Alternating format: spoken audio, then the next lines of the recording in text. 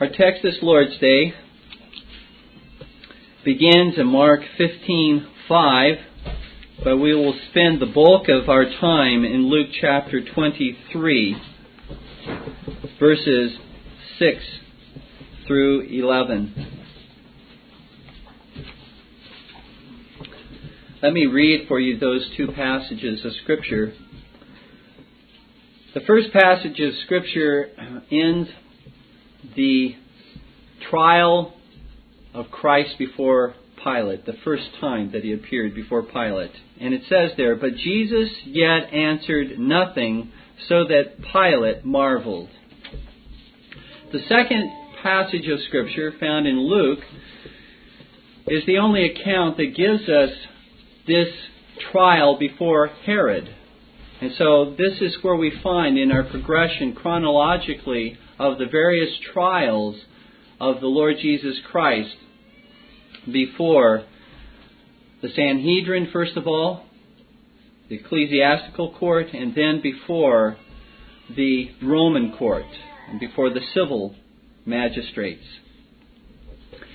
In Luke chapter 23, beginning with verse 6, we read, "When Pilate heard of Galilee, he asked whether the man were a Galilean. And as soon as he knew that he belonged into Herod's jurisdiction, he sent him to Herod, who himself also was at Jerusalem at that time.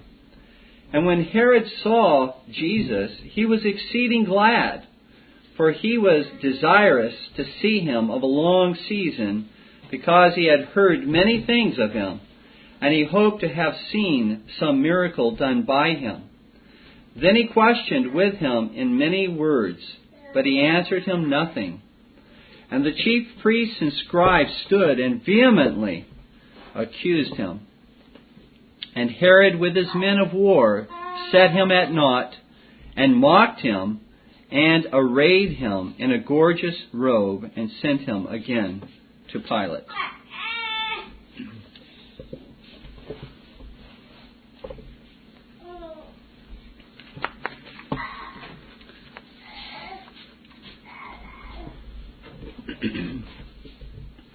When people hear of Christ and the free offer of His salvation to all sinners, there is often one of three reactions that will be manifested by those who refuse to receive by faith alone that glorious gift of everlasting life. These three reactions that might be found in people today are interestingly manifested by three characters in the trials of Christ: Caiaphas, Pilate, and Herod. Like Caiaphas, many will be angered by the claims of Christ and condemn Him. "O man of Galilee, who do you think you are, making such claims about yourself?" they exclaim. Like Pilate, many will consider the risk too great to their own reputations, to their own status, to receive Him by faith alone as their own Savior. But on the other hand, they will not want to forthrightly condemn Him. These proclaim, "Look at what it would cost me to become a Christian."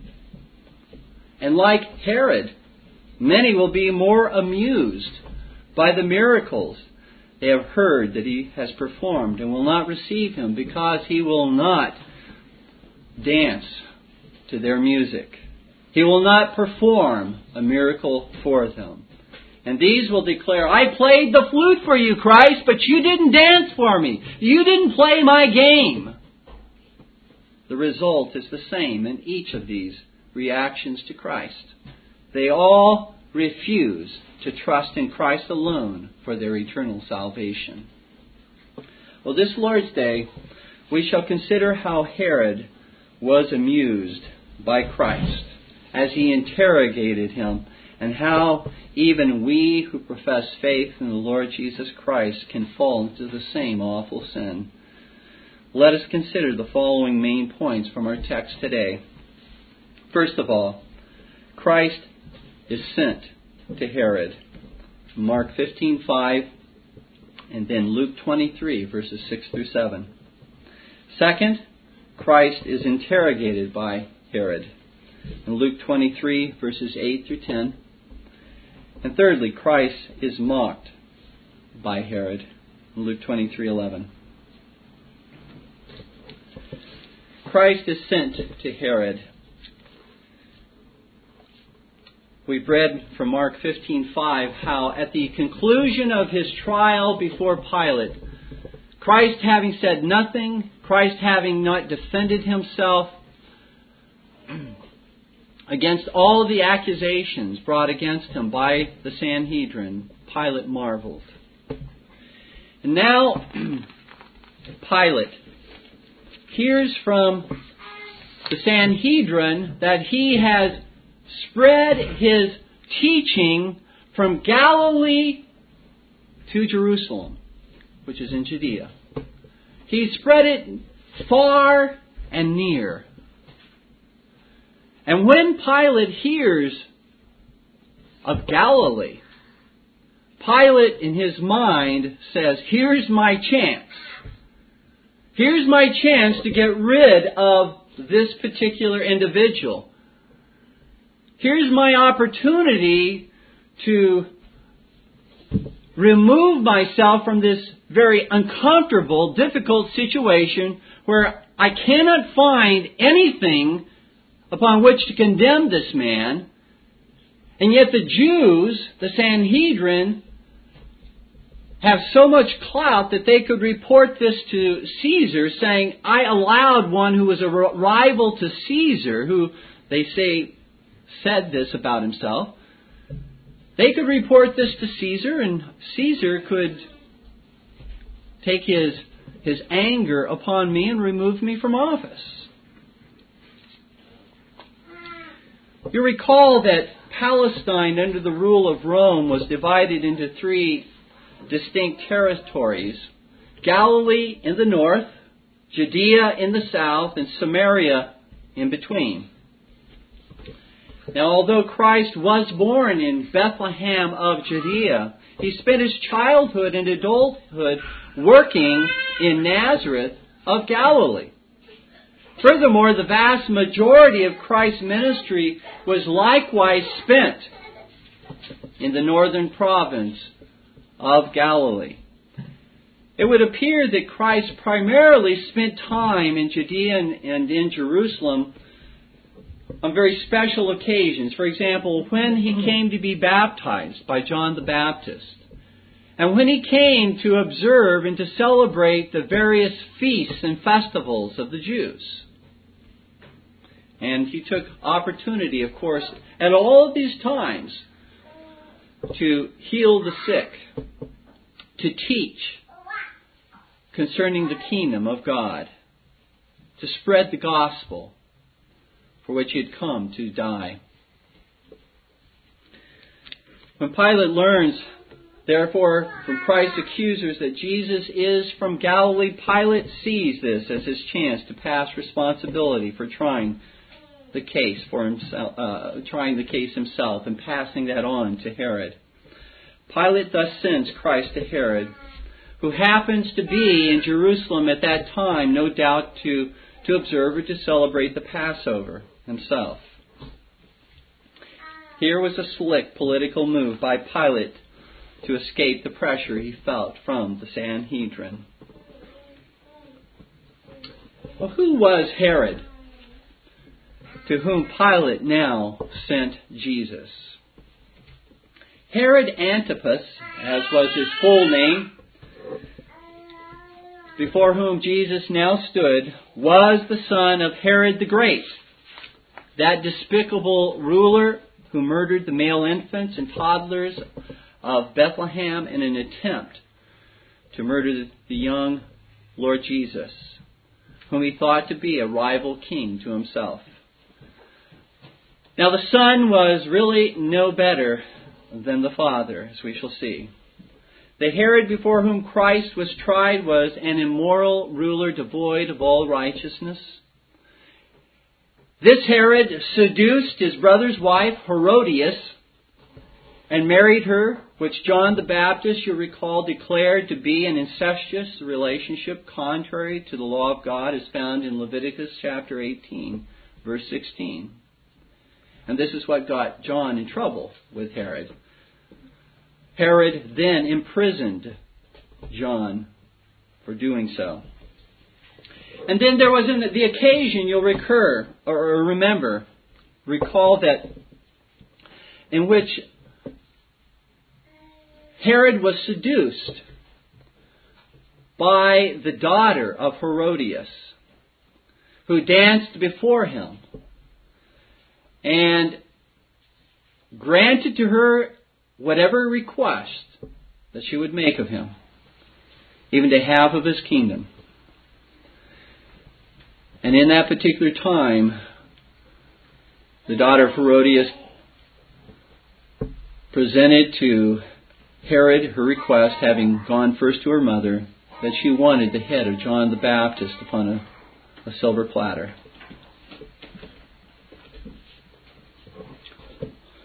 And so Herod, manipulated, unwilling to take a stand, having no moral courage, because the Scripture says he knew that John was a holy and a righteous man, he nevertheless acceded to this request.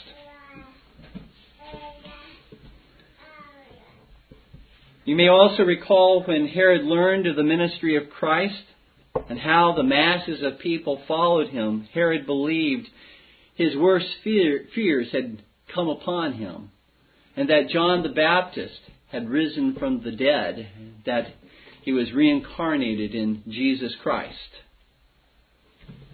Herod's immoral cunning and scheming to retain power and his riches was also recognized by the Lord Jesus Christ, who earlier in his ministry called this Herod, a fox.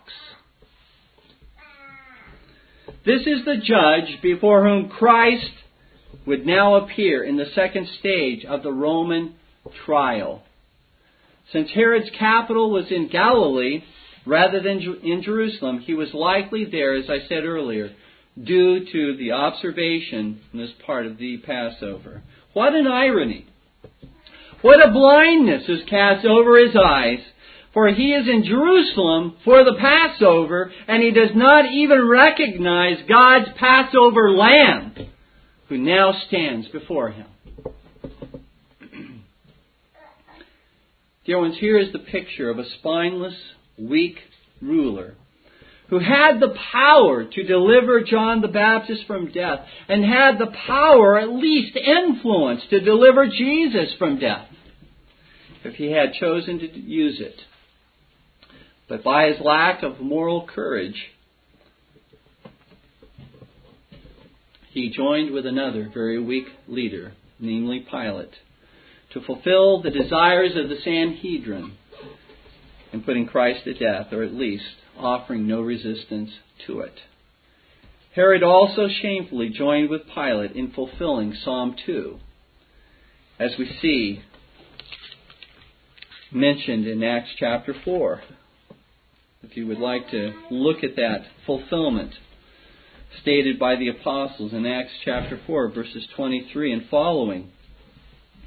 There we read, this is after the apostles had themselves been taken before the Sanhedrin and told not to speak in the name of Christ anymore, not to teach in His name any longer. And it says in verse 23, and being let go, they went to their own company and reported all that the chief priests and elders had said unto them. And when they heard that, they lifted up their voice to God with one accord and said, Lord, Thou art God, which hast made heaven and earth and the sea and all that in them is, who by the mouth of Thy servant David hast said, Why did the heathen rage, and the people imagine vain things? The kings of the earth stood up, and the rulers were gathered together against the Lord and against His Christ.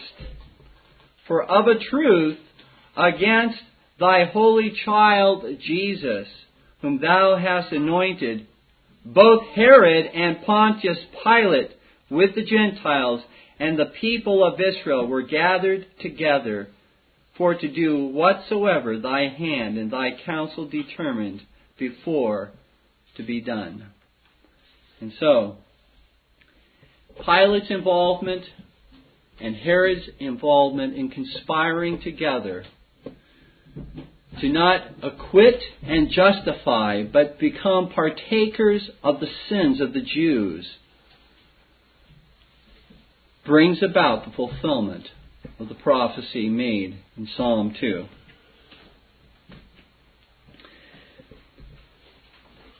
Dear Christian, I would ask you, are you easily manipulated by others to do what is wrong at work, as was Herod by Herodias in the case of John the Baptist?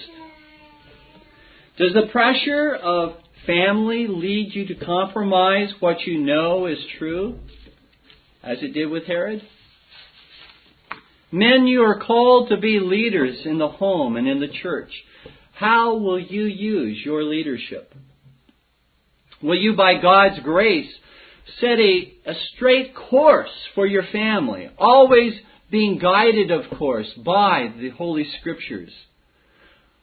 Or rather, will you be guided by your own emotions, or by your own pleasures, or by the emotions and pleasures of others, contrary to the Holy Scripture? Husbands and fathers, your heart should not be unchangeable when you know you have been wrong in a decision, obviously, or when there is more than one way to work out a problem in the family. Should never be unretractable. Your mind should not be like a rock, unwilling to seek out the advice of your wives. Leaders should always be easily entreated and approachable. But at the same time, you should not be easily manipulated by the tears or angry words of your wife or your children to do what you believe to be contrary to God's will. You are the leaders in your home. You are the leaders in the church. You should seek patiently and lovingly to instruct them from God's Word as to why you believe a certain course to be right. The frustration that often comes from wives and children in not setting before them a straight course can be attributed to a husband many times who can be manipulated. But the frustration, dear ones, also comes from husbands who do not even attempt to set the straight course before them. And that husbands and leaders in the church do. Wives and children, let me say something to you as well. Be careful that you avoid manipulating your husbands and fathers by your tears, by your temper, or by your silence. If you would be a help to them, as God calls you to be, let him know you too only want to do what is right and agreeable to God's Word. Let him know that you are there to study with him. Let him know that you are there to encourage him. Let him know that you are there to pray with him and for him. Thus Jesus now stood before Herod, the weak and compromising and manipulated ruler. Herod, the immoral leader, and Herod, the pleasure-seeking leader. Our second main point is this: Christ is interrogated by Herod. Look with me at Luke 23, verses 8 through 10. And when Herod saw Jesus, he was exceeding glad, for he was desirous to see him of a long season, because he had heard many things of him, and he hoped to have seen some miracle done by him. Then he questioned with him in many words, but he answered him nothing. And the chief priests and scribes stood and vehemently accused him. When Herod heard that Christ had been sent to him by Pilate, Herod interestingly enough, greatly rejoiced.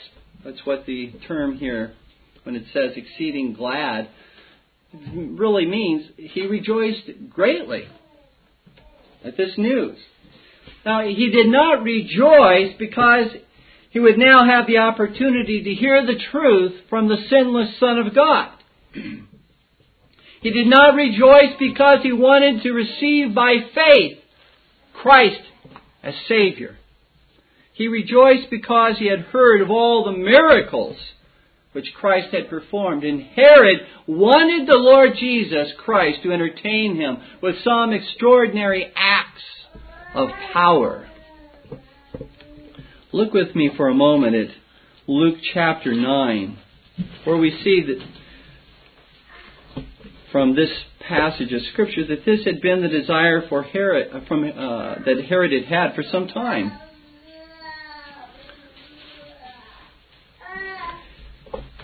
Luke 9, verse 7. Now Herod the Tetrarch heard of all that was done by him, that is, by Christ.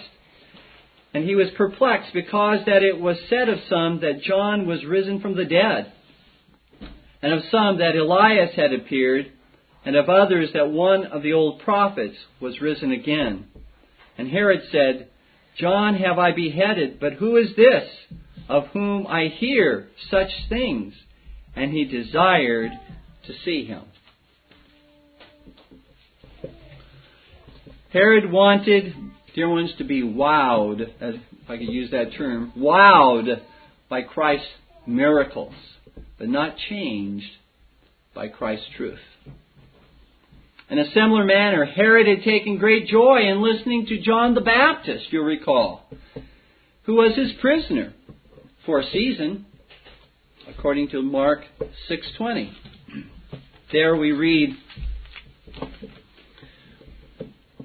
For Herod feared John, knowing that he was a just man and holy, and observed him. And when he heard him, he did many things, and heard him gladly. He even did some of the things that John told him to do, and he heard him gladly. Perhaps Herod, being the weak, immoral coward that he was, found himself fascinated by men of real moral courage, who would not compromise the truth, even to save their own lives, like John the Baptist and the Lord Jesus Christ. Herod had been in the presence of the two greatest witnesses to the truth.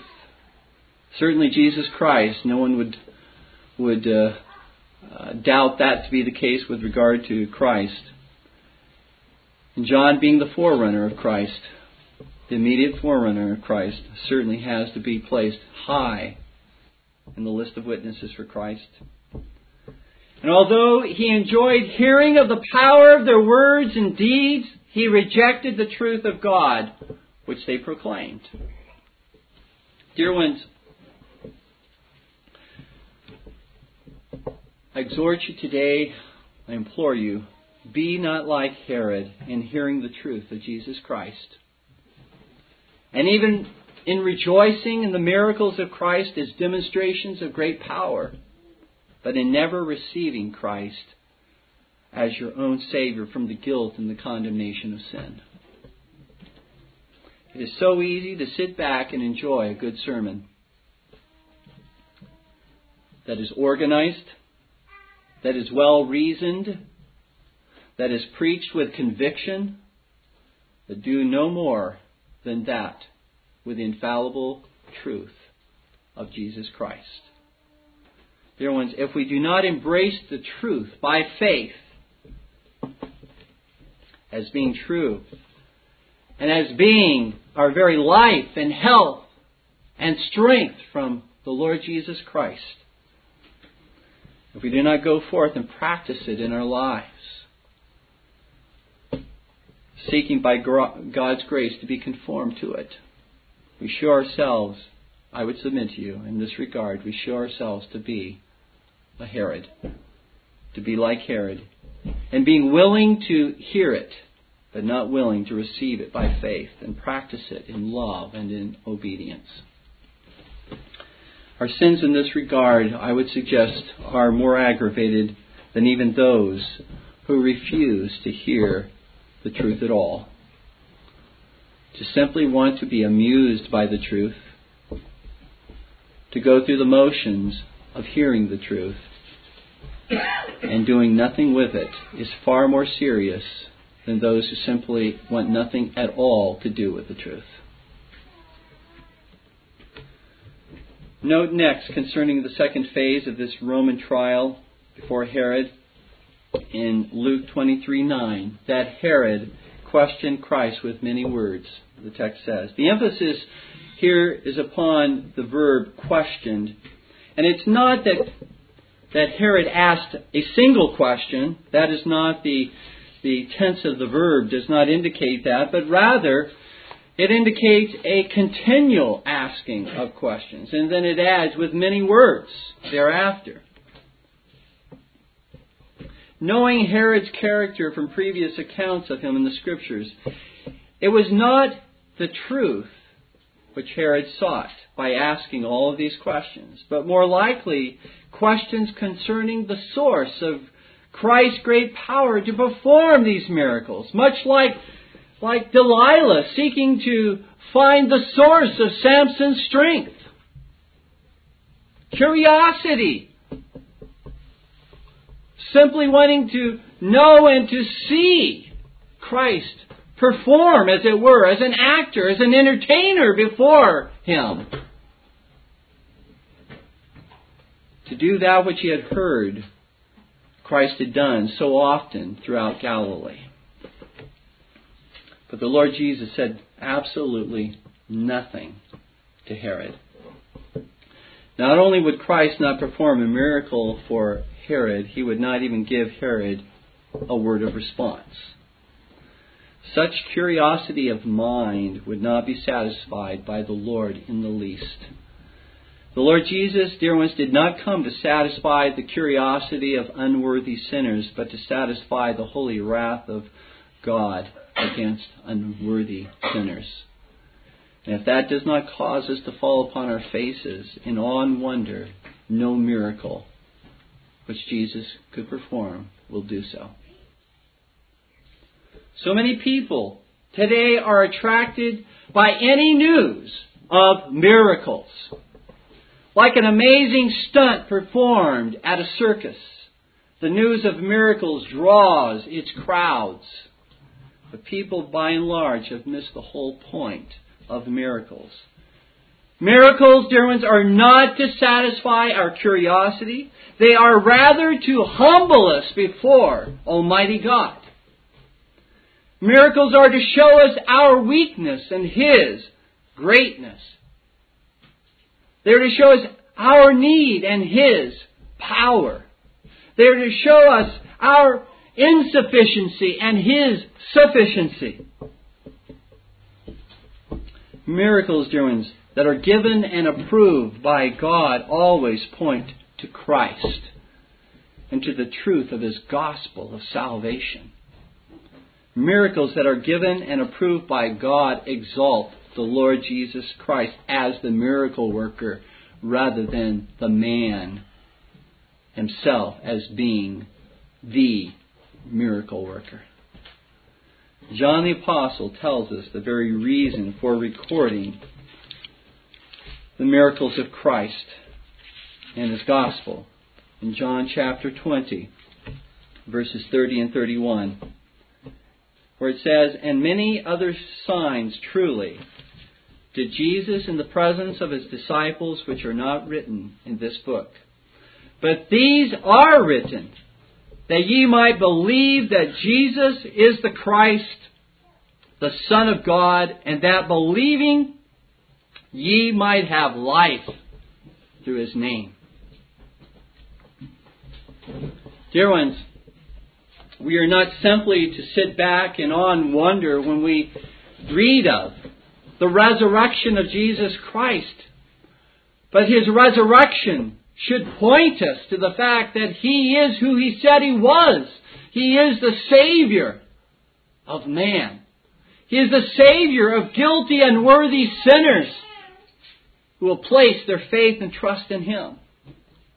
That is what miracles are intended to produce within sinners. It is to draw them to Christ. The Lord Jesus actually commends those who trust in the resurrected Christ and yet have not beheld Him with their very own eyes in John 20, verse 19, with regard to Thomas, you recall, where the Lord Jesus says, and that's chapter 20, verse 29, Jesus saith unto him, Thomas, because thou hast seen me, thou hast believed. Blessed are they that have not seen, and yet have believed.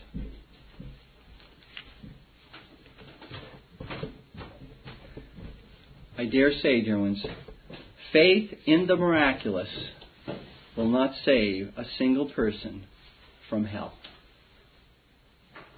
Let me say it again. Faith in the miraculous will not save one person from suffering all eternity in hell. Only faith in Jesus Christ, who lived and died to save guilty sinners, and who works the miraculous by His almighty power, can justify the ungodly. Do we not see here that the Lord Jesus Christ, who mercifully denied not the most poor and helpless of people of His power to heal the blind, the deaf, the mute,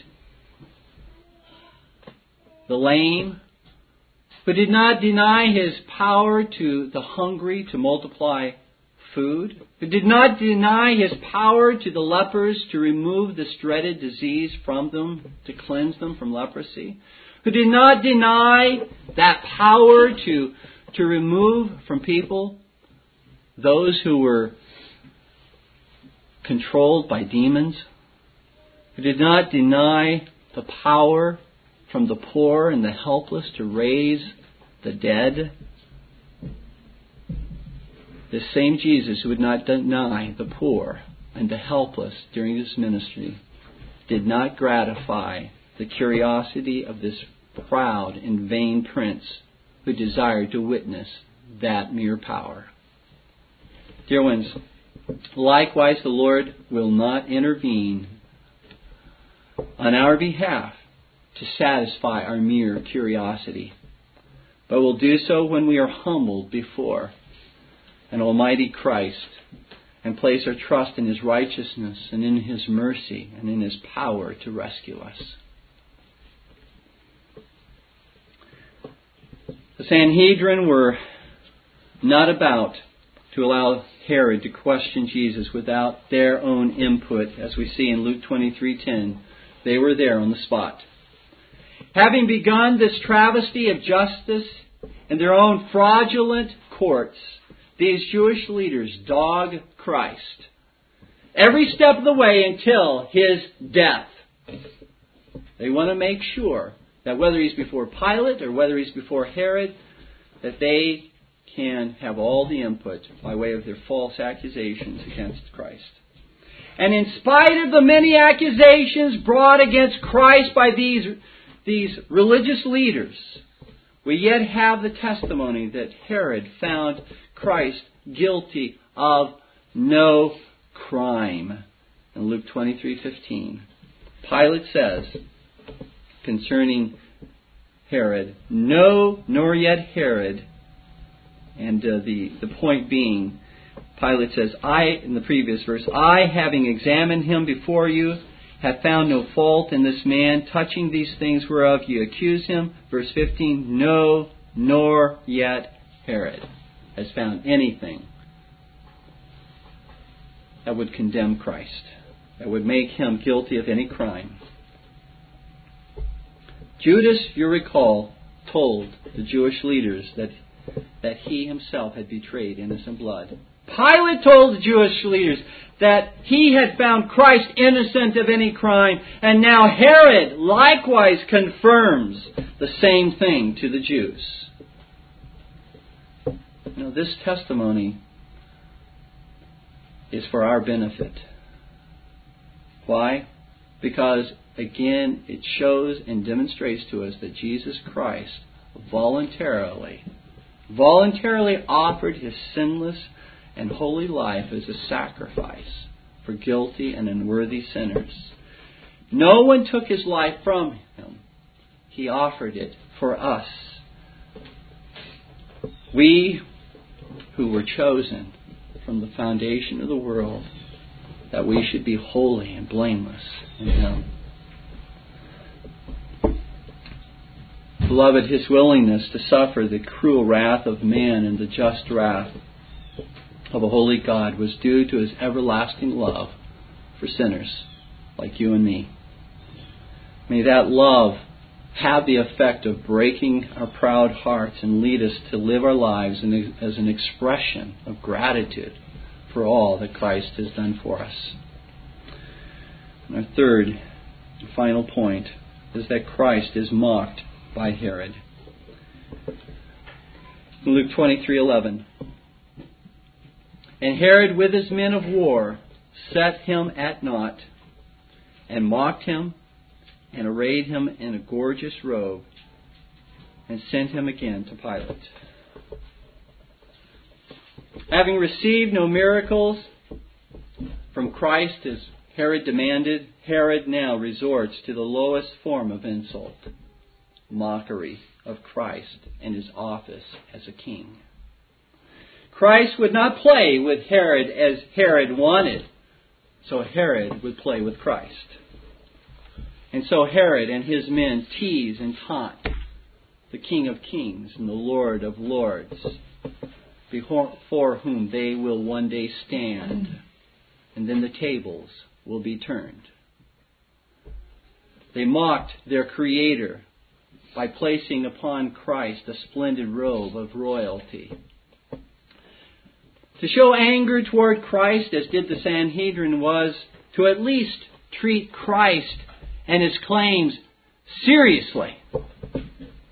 However, to mock the Lord Jesus, as did Herod and his soldiers, was to treat Christ as if He were a joke who could not be taken seriously. He was a mere curiosity to them all. And that was all that He was to them, a curiosity. Dear ones, let me ask you, do you take the Lord Jesus Christ seriously? How would anyone ever know whether you take Christ seriously or not as they view your life? By your words, and whether you defend Him, or by your silence in the cause of Christ? By your willingness to defend your favorite star with all of your power, with all that's within you, but your unwillingness to defend the Lord Jesus Christ and His cause. Your unwillingness to pledge your allegiance to Him and to His kingdom. I submit that you can hardly take Christ seriously when He is seldom in your thoughts. When you merely go through the outward motions of worship. When your prayers in Jesus' name are a mere uttering of words, almost superstitiously uttered and attached to the very end of a prayer.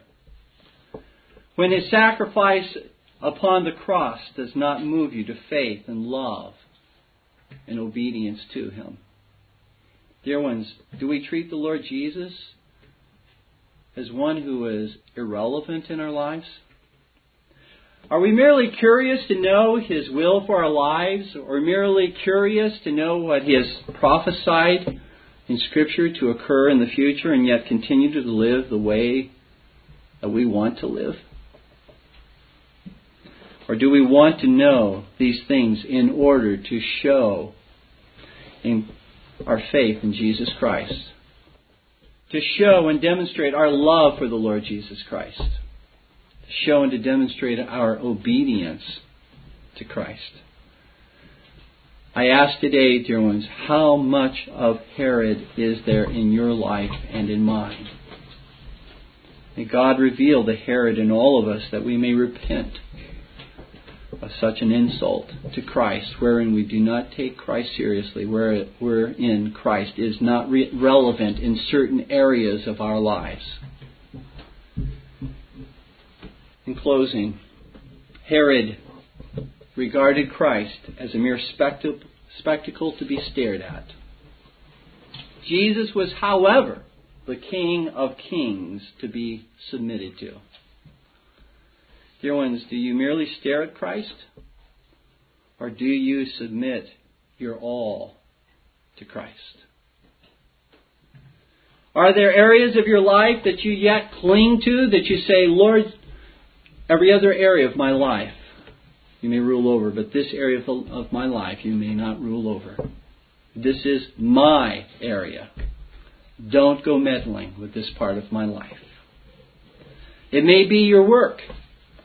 Don't meddle with that. It may be certain sports, activities. It may be movies. It may be your music.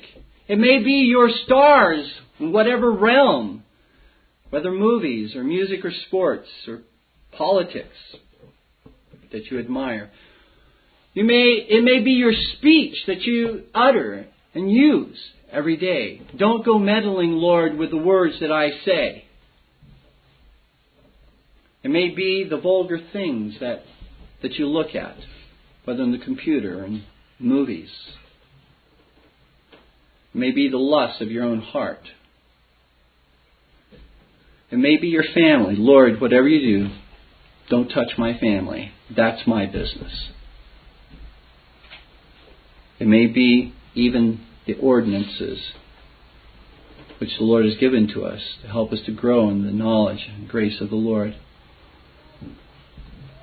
We may want to keep them merely as something external and not apply the grace of God that comes to us through them. We may be those who say, Lord, don't touch my health.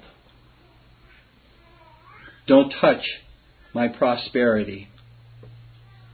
Whatever it is, have we submitted to Christ as King in all areas of our life? Herod played with Christ, dear ones. And one day Herod will stand before a Christ with whom he will no longer play. Christ will not be trifled with. He is the King of Kings and the Lord of Lords. He is a gracious Savior. But He is not a mere spectacle. He's not there for our amusement. He's relevant to every area of our life. He's to be taken seriously. Let us not be like Herod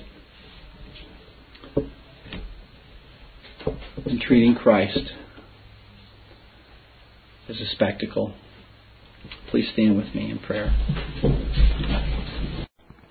This Reformation audio track is a production of Still Waters Revival Books. You are welcome to make copies and give them to those in need.